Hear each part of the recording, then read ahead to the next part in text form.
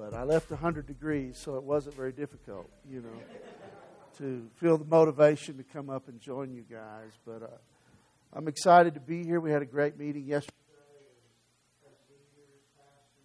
Churches and ministries gathered along the western slope. We gathered in Montrose, which has kind of been a good central location for us many times, but you could just sense that what was being shared was timely. I feel like a lot of the folks who were there, and I think even you guys as a ministry, are at a place where it's important to evaluate where you are so you can see where you are in the context of where you're going. And, I like to do that regularly with my own life, just kind of evaluate my calling, to make some determinations as to if I'm hitting the mark or if I'm in a rut. How many have ever found yourself in a rut and you just really weren't moving forward? Well, I want to talk today about the idea of transition, if I can, because transition is one of those things that be the most challenging, and yet our character is most defined in those times of transition. The Bible says we go from glory to glory, right? But the big part of the story is that speck of time, which is longer than glory. And it's called transition. It's that in-between point where we're being poured out and we haven't yet entered into the new. We're just kind of in free fall. And, if you're in the early parts of that and you've just kind of come to a plateau in your life and you know that you're passing over and you're coming into that transition point, that's the most difficult time. And especially if you've come through some of that transition and you're like halfway through it and not quite through to the other side, and you know that there's promises that are lingering. And you know that God has said something. He's spoken to you. He's put something in your heart. He's put a dream in you, but yet you don't know how to get there. You just know you're stuck. You're kind of in that transitionary point. And so I wanted to go through and walk us through in the Word just a little bit. So if you would, guys, turn in your Bibles to the book of 1 Corinthians, chapter 16 and verse 9. While you're turning there, or clicking there, however you look at your Bible, I want to say, just read a sentence to you. Waiting is a dangerous time because it's easy to fall into the trap of thinking that God has passed you by,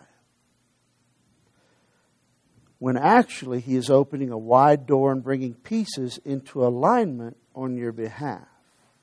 See, it's all perspective. Don't blow the waiting process by falling into unbelief. Some of the hardest times of my life was when I was waiting for God to fulfill what He had promised. And in those times, I've failed that process miserably a time or two by being pitiful, by being disappointed, by playing the blame game with me and God and others and living that victim mentality. Because when we get to that point where we don't know how to execute the future, and if God doesn't show up, we're in big trouble. Only choice we have is to look around at our natural circumstances and figure out what's wrong. It's God, me, or something around me, right? And learning how to trust God in the midst of those times is really what determines our maturity.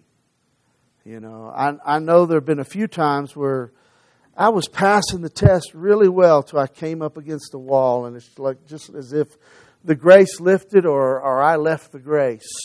And all of a sudden I just began to murmur and complain and get disappointed and get critical, and that never does see you through very far, does it? In fact, it actually breeds an atmosphere that is contagious when we get in that place where we're dissatisfied. And so in 1 Corinthians 16 verse 9 it says, "For a great door An effectual door is opened unto me, and there are many adversaries.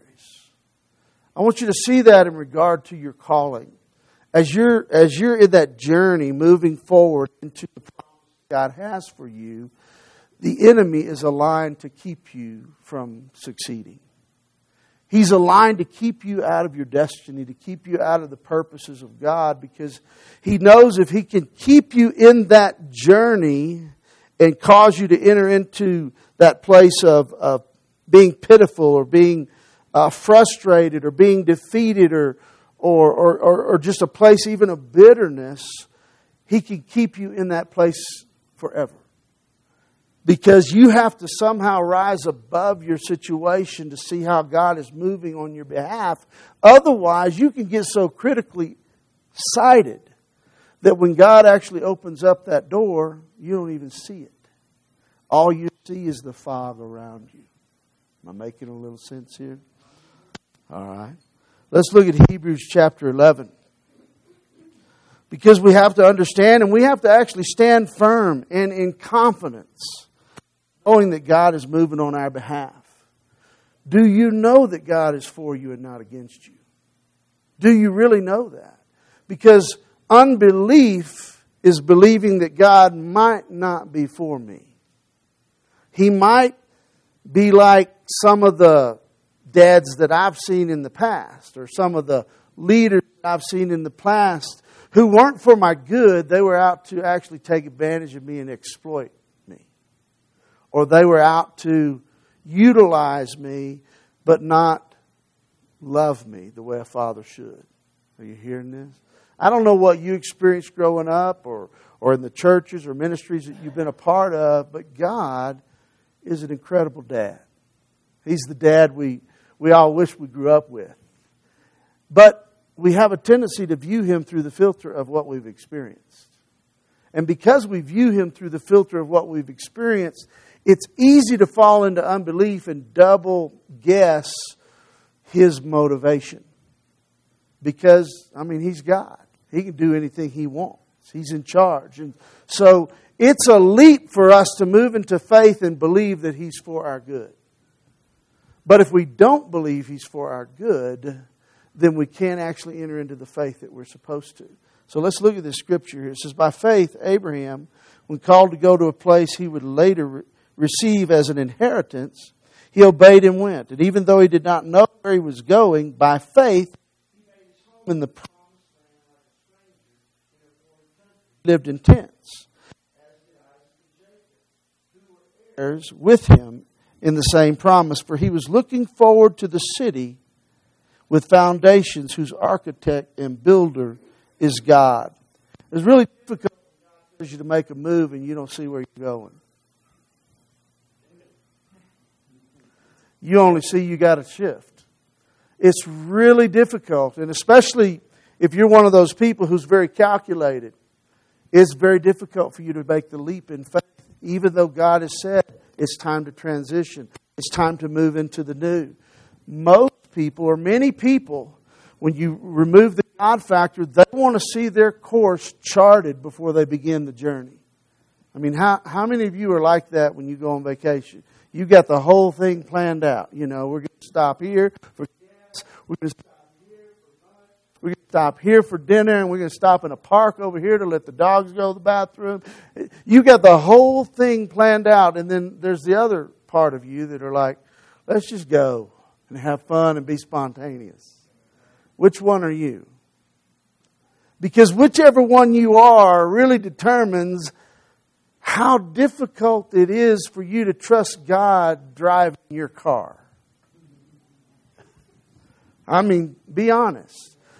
Can you trust Him in His motivation? Abraham had to do that, and it was counted to him as righteousness because he didn't just do it. He took his whole family and he said, we're supposed to leave. We're supposed to head somewhere. I talked to, when we were driving through Dallas Divide the other day, I had a spiritual son who had grown up with us in ministry. And neat kid who had just really was in the Lord, loved the Lord, had a little rocky time, ended up getting married to a gal who really wasn't seeking the Lord, and he ended up divorced. And Long story, but the cool thing is he'd come all full way around, full circle, and really serving the Lord, seeking God about his life and his calling. And he's right at that place where he feels like God's challenging him to make a move. And I had posted something on my website about, being careful to respond to the Lord when he tells you it's time to shift. Because the life of Jonathan is a picture of someone who knew shift was coming, but he tarried and didn't shift and ended up dying in the house of Saul when he knew David was called to bring in the new thing. It was a real sad story about Jonathan, and this young boy's name just happened to be Jonathan. And he read my blog, and he was thinking about making the leap and moving to Nashville and starting a business and doing some things. And there was a church down there he was excited about connecting to, but it was scary. Even though he felt all that and he sensed the Lord was in it, he was scared. And when he read my blog, he gave me a call and he said, David, I really feel like that gave me the nudge that I was already hearing the Lord say, that it's time to shift. And, because some of us, we just need the confidence to know that God is on our side. And we need to know how to trust Him. But how do we press into faith? True faith, if you will, requires faith and not only hope. We can't just have a dream or hope for something. If you're a believer, you know that faith comes from something. It comes from something biblically. It says faith comes from hearing the voice of God. So faith comes from hearing God, and it starts there. It's like that's the seed. When God speaks, then we have to respond to it, and sometimes that takes some courage, like Abraham. And I don't know where God's challenging you right now. I don't know in your life what He's, nudging you to move toward. But chances are it's going to take faith to get there. Chances are it's going to take faith. And that starts by hearing. So in Hebrews chapter 11, verse 6, this is a good one. It says, without faith it's impossible to please God. Without faith it's impossible to please Him. For he that cometh to God must believe that He is. That's pretty simple. Most people can do that. But look at the next part. And that is, He is a rewarder of those who diligently seek Him. He's for our good. He's for our good.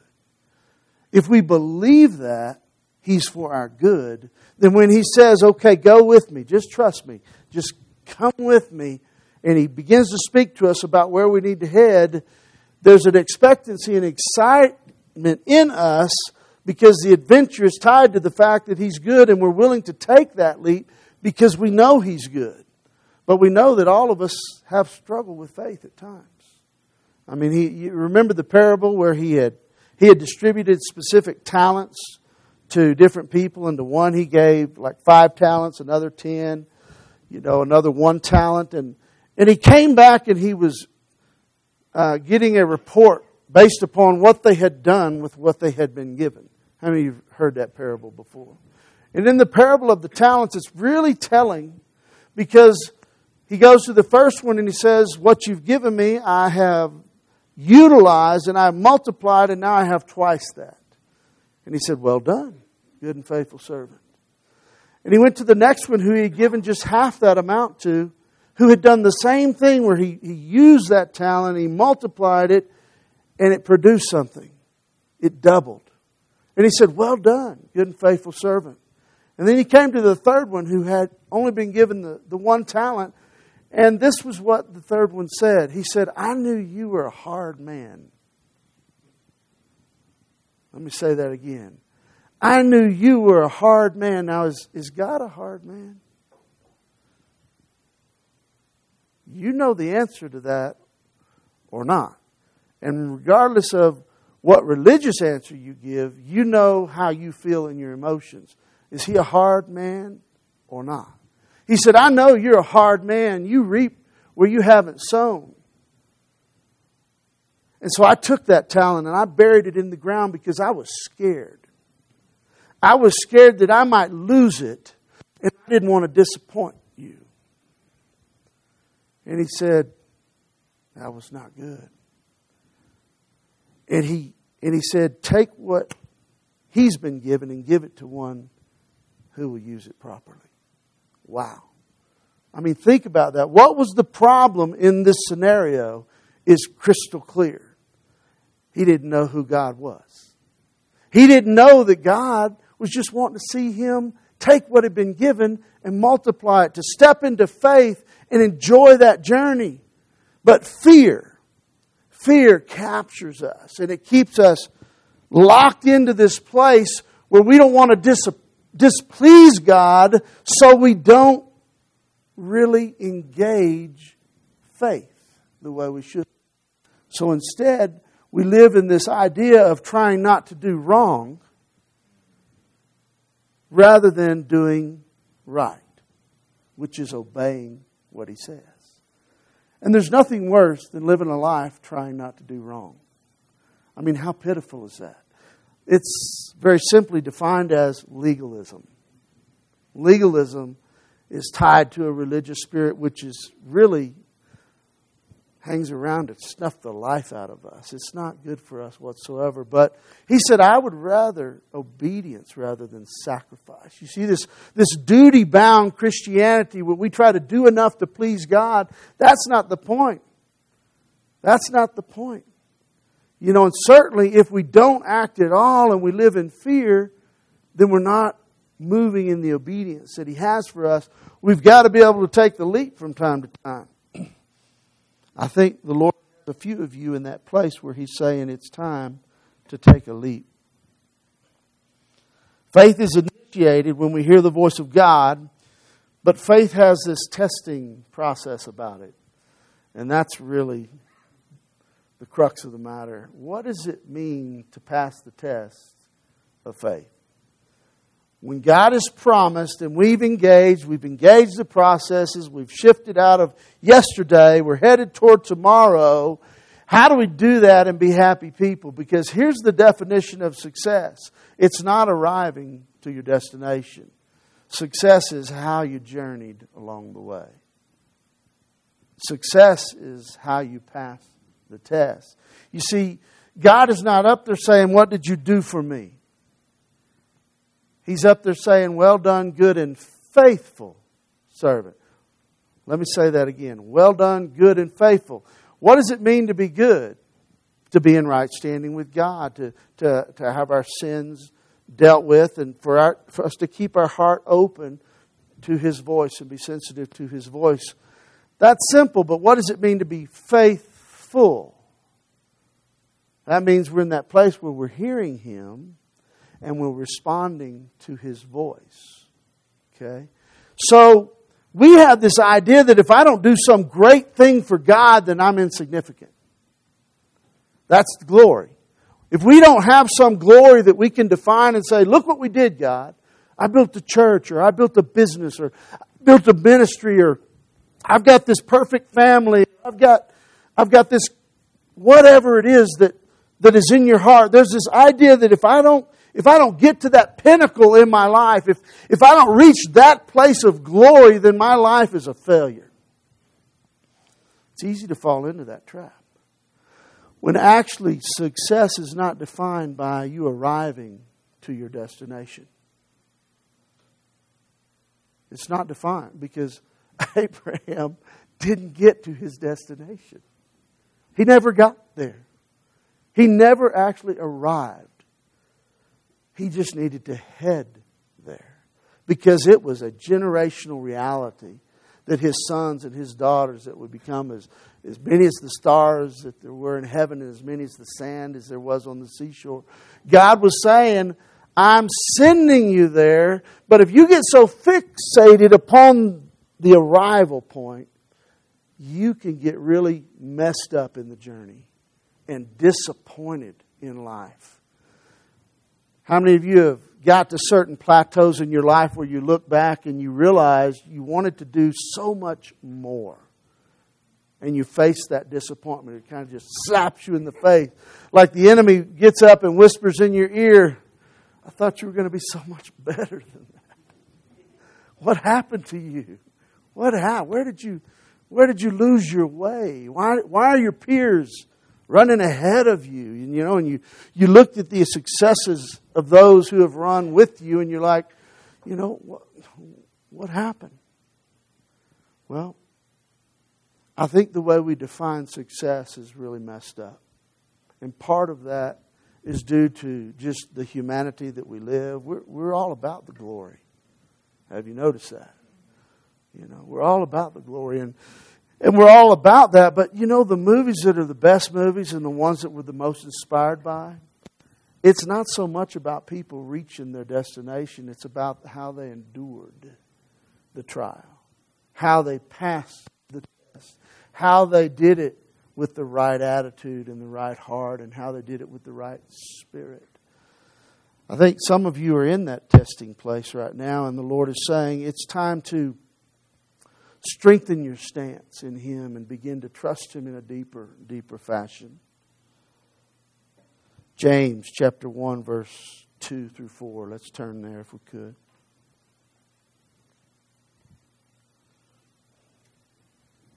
James chapter 1, verse 2 through 4. You guys are pretty quiet out there. Maybe you're pondering these ideas.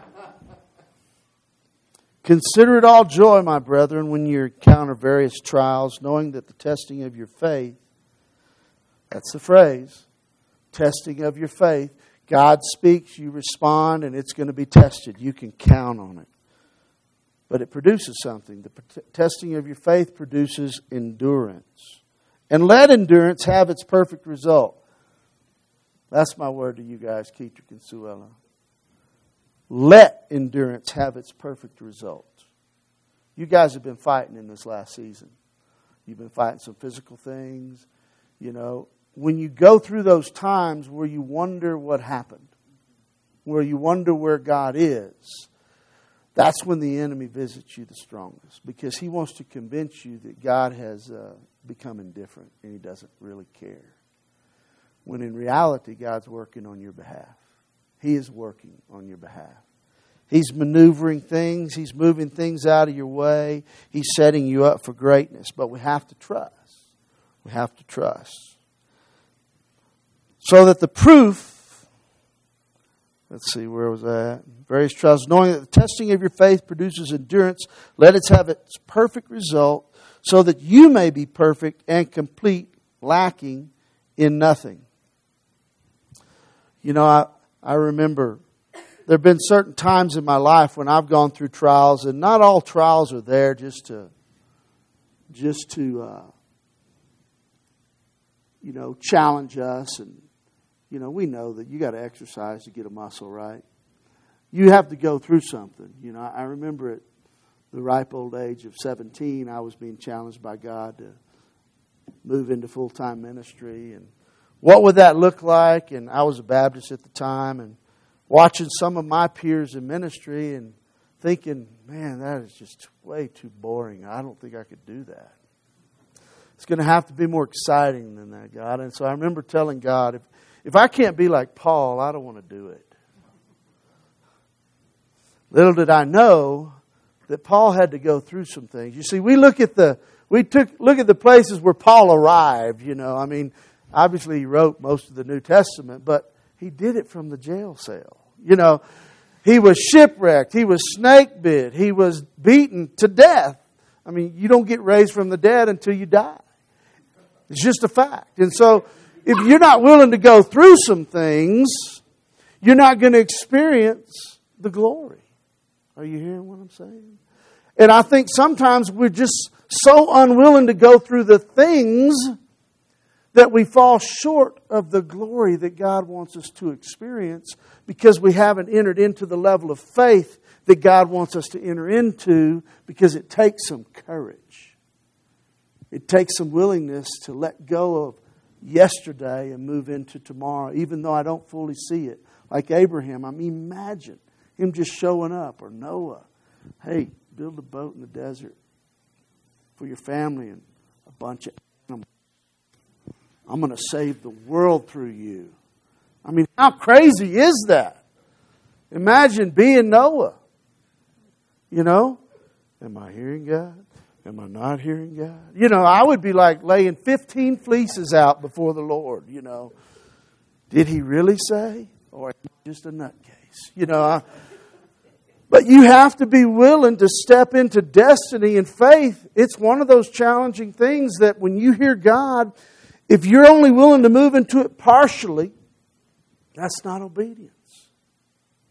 Or if you're only willing to move into it when it's so calculated that you can see the end from the beginning, it's not faith. That's not faith. Well, I don't have it all figured out yet, so I'm just waiting. So you don't have it all figured out yet. Welcome to humanity. If you have it all figured out, God's not going to be that impressive when you get there. Can I say that again? If you have it all figured out, your testimony is going to be that big. Because you're doing it all in your strength. But David said it this way. He knew how big God was. He says, I don't trust in horses and chariots. I trust in God. I trust in God, But a few times David counted how many horses and chariots he had. And God got on his case about it. Because he was leaning on his own strength. He was leaning on what he knew. And the Bible says, don't trust in your own strength. Don't lean on your own understanding. But seek me. Seek my kingdom. David said it this way about his testing. He said, the Lord chastened me, but not unto death. I felt like David a time or two where I knew the Lord he was disciplining me. He was dealing with my narcissism, or He was dealing with my arrogance and my pride. And, nothing like getting something kicked out from under you and falling on your face. And God being behind it. Say, would God ever do that? Yeah. David said it this way. I didn't die, I survived. And God described David as a man whose heart is after me. You see, it was that real. It was that real. And look at Psalm chapter 66, verse 10 to 12. This is kind of David saying a few things. For you've tried us, O God. You refined us as silver is refined. You know how silver is refined? It's not a pretty process. It takes a lot of heat, and all of the impurities have to be burned out of that thing. All of the junk has to be refined out of that thing. And so when God turns up the heat and He's dealing with our soul, it can be painful. Talked about as the crucible of affliction. How many of you know what I'm talking about here? I don't want to live in that place. I really don't. I'm just being honest with you. I'm not masochistic in the least. I don't want to live in that place. But you have to visit that place for God to deal with you at times, because we need to be dealt with. He's got to deal with that part of us that's going to keep us from moving into the next place of glory that He has for us. So where does He deal with that stuff in us? Well, it's on the next way to glory. What happens if we don't engage that process? Then we stay right in that valley of decision. We stay in that place of transition. We live in that place where the promises never are fulfilled. But keep moving forward. God is on our side. Psalm 66, verse 10 through 12 goes on to read, you laid an oppressive burden upon our loins. I don't even know what that feels like. But you made it ride over our heads. We went through fire, through water, yet you brought us out into a place of abundance. So they had to go through some things, didn't they? What was David saying? He said, there's no free lunch, folks. If life was going to be that easy, you wouldn't value it. Think about it. If you've lived long enough and you've had some ups and downs, you learn to appreciate what God has given you. I've had abundance. I've been wealthy and I've been poor. I've experienced money to the extent I could do anything I want.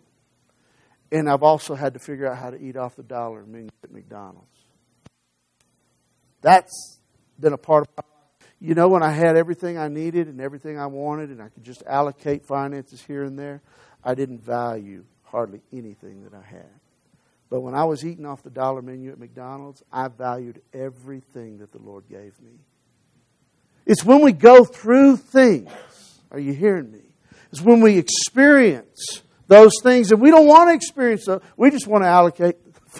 We just want to live in that place of bliss where everything just works out perfectly. But that's not where our testimony is going to be found. We might have a few days where it works like that, but the mainstay of life is going to be walked out by the step, not by the mile. It really will. 1 Peter chapter 1, verse 6 through 7. This is where that unbelief tries to come in. 1 Peter chapter 1, verse 6 through 7 says, "In this you greatly rejoice, even though now for a little while, if necessary, you have been distressed by various trials. So that the proof of your faith," everyone say proof of your faith. Yeah, see, God, He's seeing what's in us. "Being more precious than gold, which is perishable, even though tested by fire, may be found to result in praise and glory and honor at the revelation of Jesus Christ." You see, it's what you do in the journey, are you hearing this, that determines inheritance. He's not asking what church did you build or what business did you build. He's asking how you treated your employees. That's what He's asking. He's asking if you stayed in the Spirit while you were in the journey. Or if it was all about just gaining some asset that you could present to God and say, "Look what I did." I wrote this article once. It was called "Mud Pies for Jesus." How many of you have ever made a mud pie before? As a child. And I watch my kids and my grandkids making mud pies and fixing them all up and bringing them to, look what I made. And I'm like, that's awesome to look at. And I'm not going to eat that. I know it's beautiful and everything. I feel like sometimes our best effort looks like that mud pie. And Jesus doesn't even care about the pie. He just wants to walk with us on the journey. He just wants to be a part of that process and help us when we fall down and skin our knee, and help us when we break our bone or something. He wants to mend us. He wants to bring us into that place of healing. He wants us to walk with Him. I mean, if the goal was just to build a mud pie, He could have done that without us. He could accomplish that, right?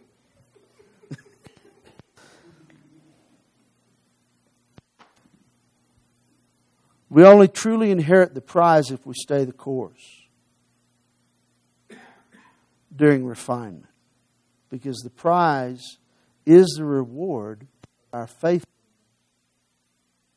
actually arriving to our destination. 2 Corinthians chapter 3, verse 18 says, "But we all, with unveiled face, beholding as in a mirror the glory of the Lord, are being transformed to the same image from glory to glory, just as the Lord, the Spirit." Inheritance, it doesn't come from glory. It comes from what you did on the journey. I like Matthew chapter 5, verse 14, where it says, "Ye are the light of the world. A city set on a hill cannot be hid.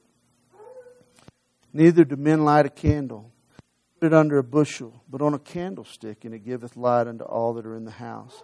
Let your light so shine that they may see your good works, and glorify your Father which is in heaven." When people watch you live out your life in the right way, it's inspiring. My daughter-in-law recently was diagnosed with Hodgkin's lymphoma cancer. And she's young. And I was having a little hard time with that. Me and God were having some pretty candid conversations. Because of all the people on the earth that I would want to take out with cancer, she was not one of them. Not that He was behind it. Don't misunderstand me. But this girl, she's precious. I've watched her grow up, and she just loves the Lord and His presence, and just But she's the one, you know. And so we were having some pretty tough conversations. And, you know, we moved in with my son and daughter to help them during that time, to help pay the bills, to help accomplish some things, and help be there for her. And I watched her life and all of the turmoil and will I be able to have kids? Am I going to live? You know, what's going to happen to the future? And all of those things. And I watched her reconcile all that and walk it out in the most beautiful fashion and still just love the Lord. And she came through that thing completely. Completely. She's in total remission, has no sign of in her body, and her testimony is shining and bright. You know, God has this ability to take what the enemy throws at us and make it the very thing that makes us awesome. If we walk it out right. If we take the necessary steps. And I would not have wanted her to have to go through that. Are you hearing what I'm saying? I would have usurped heaven and said, no. But the Father said, watch her shine brightly in the midst of the valley. Are you hearing this? Father, Lord, I ask right now that you would just cause this same spirit that was in my daughter-in-law, this same longing to please you in the midst of her trial, to just settle down and rest upon each of us here in this room. Lord, I don't know what everyone's going through. I know a little bit about what Keetrick and Suella are going through. And Father, I thank you that they are shining brightly in this community. Father, I thank you that they are like a city that's on a hill. And that they are walking in love and kindness and gentleness. In the midst of a time where others would look and say, where's your God? There are ones that would say, I know my God is not the problem. I'm going to press through this place and I'm going to shine as I'm moving forward into the next place of glory that you have for me, Father. See, that promise is exciting, and when we arrive, it's good. But Father, right now I just ask that you would cause courage to arise in each one. Whatever difficulty, whatever challenge they're facing, whatever place that they've moved into in their attitudes or in their disappointment, Father, I ask right now that you would just remind them of how good you are. You say in Jeremiah, I know the thoughts and the plans that I have for you. They are good, they're not evil, to give you a future and a hope. So that when you seek me, you'll find me as you seek me with all your heart. God is so ready to show His faithfulness to us. Father, I ask right now that courage would arise in each one. In whatever level of trial they're facing, that they would know how to access your grace and your love in the midst of it. In Jesus' name. So key. This is so key. I want to close with one more verse. Matthew chapter 25, verse 21 to 23. This is the scripture of that parable that we talked about earlier. He says, the Lord said unto him, well done. Well done. I want to hear that, folks. I want to hear that. Well done, you good and faithful servant. You've been faithful over a few things. I'll make you ruler over many things. You see, the ability to rule is experienced in the journey, not in the accomplishment. Isn't that cool? I mean, he's not saying what'd you do. He's saying how did you journey? How did you arrive to your destination? Not what did you accomplish. I will make you ruler over many things. Enter thou into the joy of the Lord. He also that had received 2 talents came and said, Lord, thou deliverest us unto me 2 talents, and behold, I've gained 2 other talents beside them. And his Lord said to him, well done, good and faithful servant. For thou hast been faithful over a few things, I will make thee ruler over many things. Enter thou into the joy of the Lord. The joy of the Lord is our what? Enter now into the joy of the Lord. Where did that joy come from? It came from them walking out their obedience and doing what the Lord had asked of them. And then the joy of the Lord caused strength to arise in them. So my prayer for each of you is that regardless of what you're facing, regardless of the disappointment, regardless of where you are in the journey, whether you're like that water being poured out from one place to the next, wherever you are in that process, know that God is good and He's on your side. And engage Him like He is, so that when He speaks, you won't double guess what His motivation is. You'll know right then and there, I can leap into His arms because He's going to carry me where I need to go. God bless you guys.